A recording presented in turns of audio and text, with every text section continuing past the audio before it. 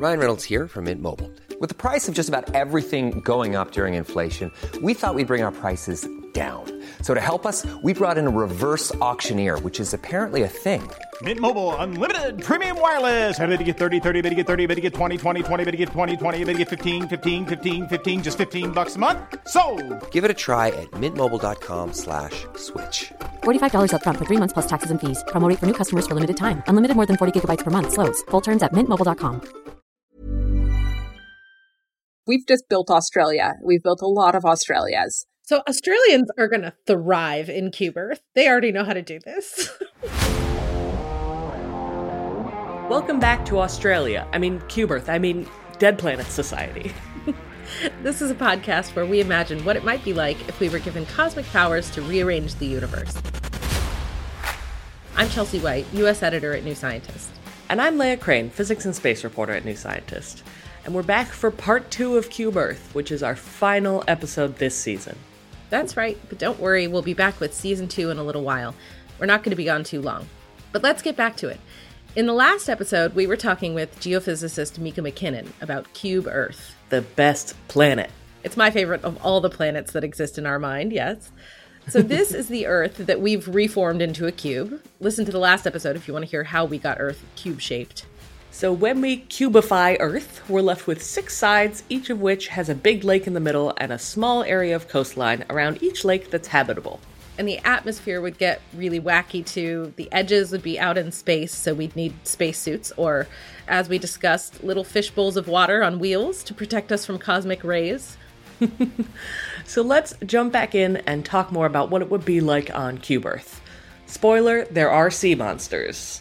And time gets a little nuts. Let's hop back into our conversation with Mika. There's some messy time dilation happening, right? Because of gravitational stuff. Yeah, and also assuming that it's oriented with a North Pole and South Pole flat face. Okay. Like, how would we experience time, and then what would time be like more broadly?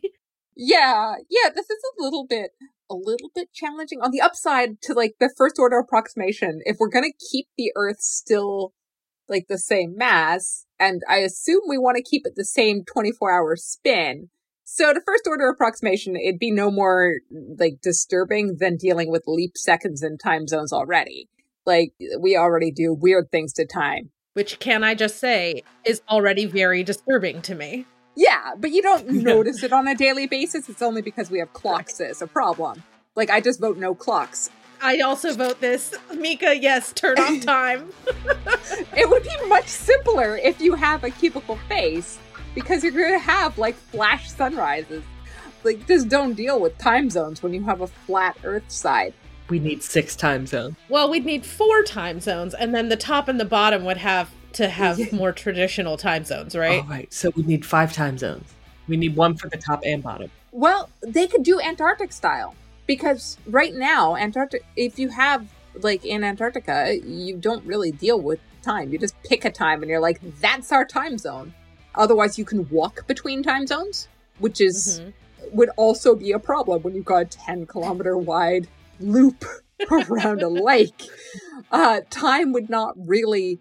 It really would just, you'd have some issues going on, and then having to coordinate between the faces, but, like, trying to actually talk between the faces, you also, like, you couldn't bounce radio waves off the atmosphere like you do now, so you couldn't have communication between the sides until you'd physically gone exploring to them, and you'd have to be motivated to go exploring over the edge instead of up the mountain, right? Like, which would be more appealing. Could I burrow through the edge and just lay a sort of circle of fiber optic cable underground, connecting all of our settlements? You'd probably just want to do it above ground with, like, maybe a little layer of dirt on top, because otherwise you're trying to do, you want to do deep sea cables effectively, is how we do our linking between continents now. But again, you're not going to do that until you've gone exploring. And the exploring to the other faces, I think, just based on human nature, would happen a lot later than the exploring to the mountaintops. Because the mountaintops, the cube edges would be just looming. They'd be this thing on the horizon that we can always see over there. It wouldn't be, like, up above our heads or whatever, but it would be just a presence, a large presence, as opposed to a falling off the edge of the world. Maybe we'd run into each other there. It's like people from the different faces would run into each other on the peaks. Where did you come from? And it'd be this very isolated sections, right? Like the whole concept of island evolution, where if you cut off ecosystems and leave them in one place, well, you've done that on 6 separate sides, of which, if we're doing the Antarctic or flat poles, then you have effectively 4 sides that have the same climates. It'd be the same climate as, like, the same concept of Earth weather now, just way more extreme, except for, so like the equator would still have like equatorial zones of weather and all that. And the poles would have bigger storms, except for the atmosphere doesn't reach all the way up to the poles. So you have it all crunched down into this like extremes where you tease now about being able to walk between summer and winter on like in springtime, you can have all seasons in a day in March or whatever. Well, literally being able to walk from one side to the other and be like, it's cold, it's hot. It's raging storms all of the time.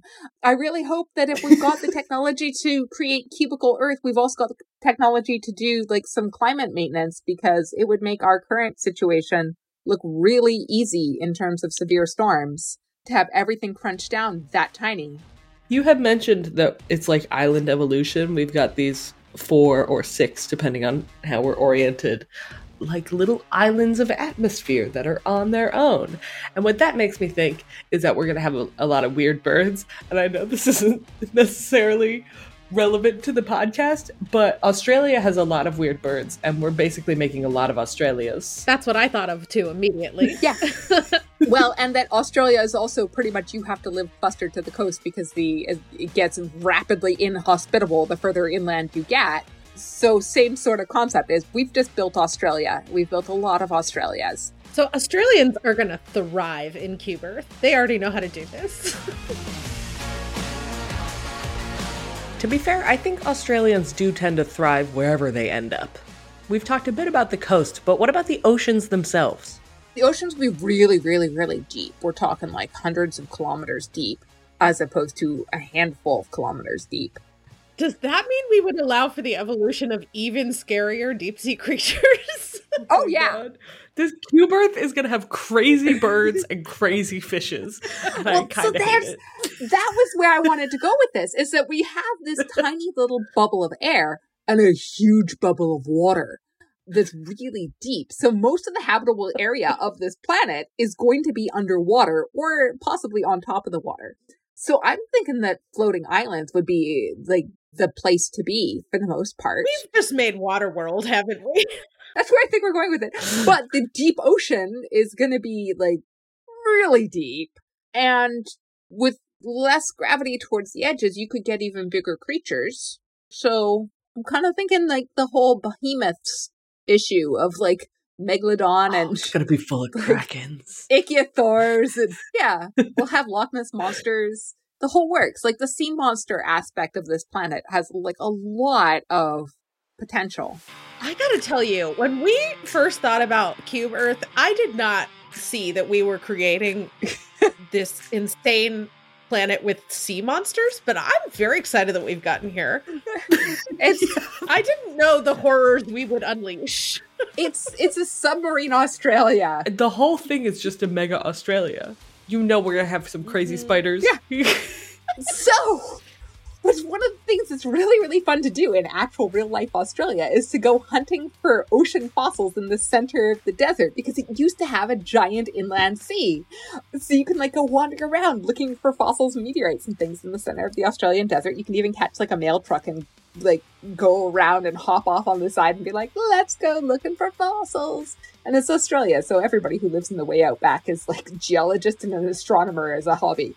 So I'm thinking we should take like ancient interior Australian oceans as part of our inspiration for what do we think the ecospheres will look like. But again, you're going to have those isolated 6 faces, and the ocean creatures are certainly not going to mix between them. So you're really going to have island effects. So when we talk about like, hey, you're going to have krakens. Well, you'll have krakens on this face, but you'll have the Loch Ness monster on this other face. And you're going to have like, each one is going to have different sets And I bet you that you'd have like, okay, so maybe the mammals are dominant on this side, but maybe it's actually the giant alligators that are dominant on this other side. And then the humans who are like trying to cling to their little fringe are going to have different reactions and techniques for dealing with their particular sea monsters. I love this so much.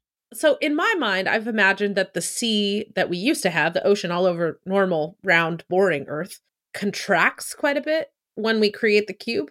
So would we be left with like things we could never see before on the edge? Like, would the edge have remnants of ancient history that have been uncovered? The edge would have hella fossils. Oh, and you can go like hunting for dinosaur bones out there. Again, Australia already does this. Yeah. But except for the small itty bitty problem of when we've been cramming it in, we've been really mucking with the crust. So we definitely want to, I think, plan our axis to preserve Australia. Okay. Like, I think that might actually determine where our axis is going to be.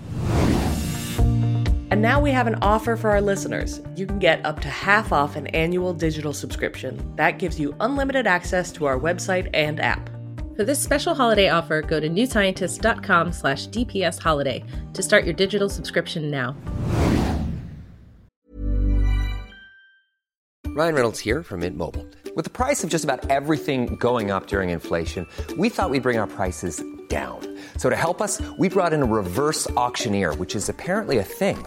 Mint Mobile Unlimited Premium Wireless. How to get 30, 30, bit to get 30, bit to get 20, 20, 20, bit to get 20, 20, bit to get 15, 15, 15, 15, just $15 a month? Sold! Give it a try at mintmobile.com/switch. $45 up front for 3 months plus taxes and fees. Promo rate for new customers for limited time. Unlimited more than 40 gigabytes per month. Slows full terms at mintmobile.com.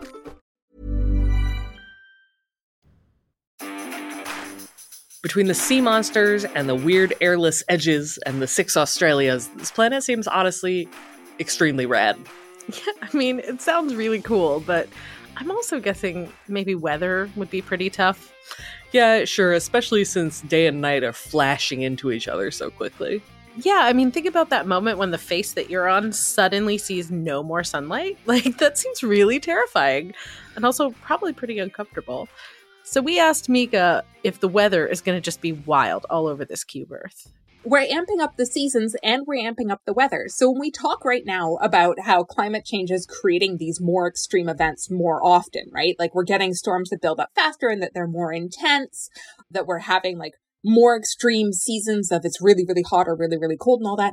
Just take all that and amplify it even more so that you're having it really extreme all of the time, which is going to do things like make growing seasons really difficult. Except if you go underwater, because giant ponds of water act as stabilizers.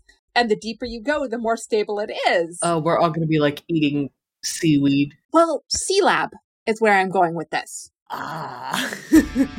I think that the people who have like the most stability are going to be Sealab. So when we were talking before about our spaceships are going to be on wheels with fish bowls, our most stable and desirable housing will be under the water on the seafloor, or at least at probably actually bubbles at a certain depth where we can get like a pretty good atmospheric pressure going on, and like just you still have some light coming because being in perpetual darkness is no fun. But you're stabilized from all of the extremes of the surface.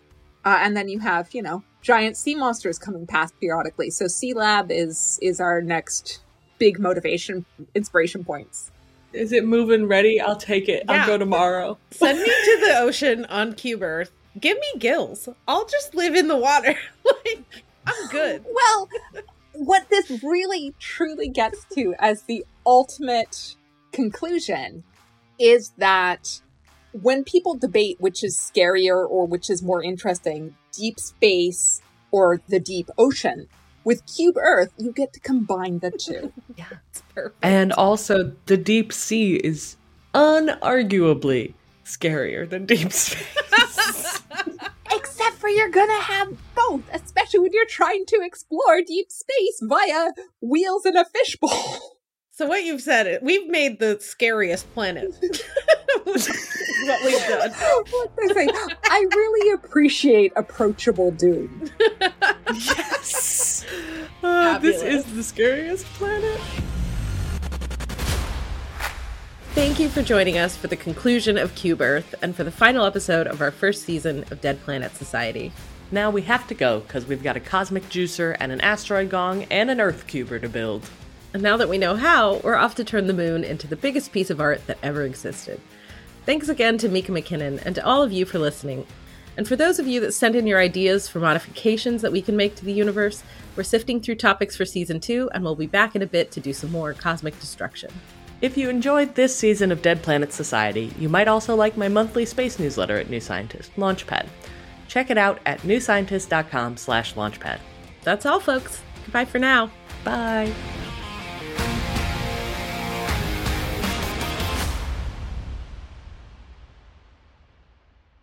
This podcast is produced by OG Podcasts. Find out more at ogpodcasts.co.uk.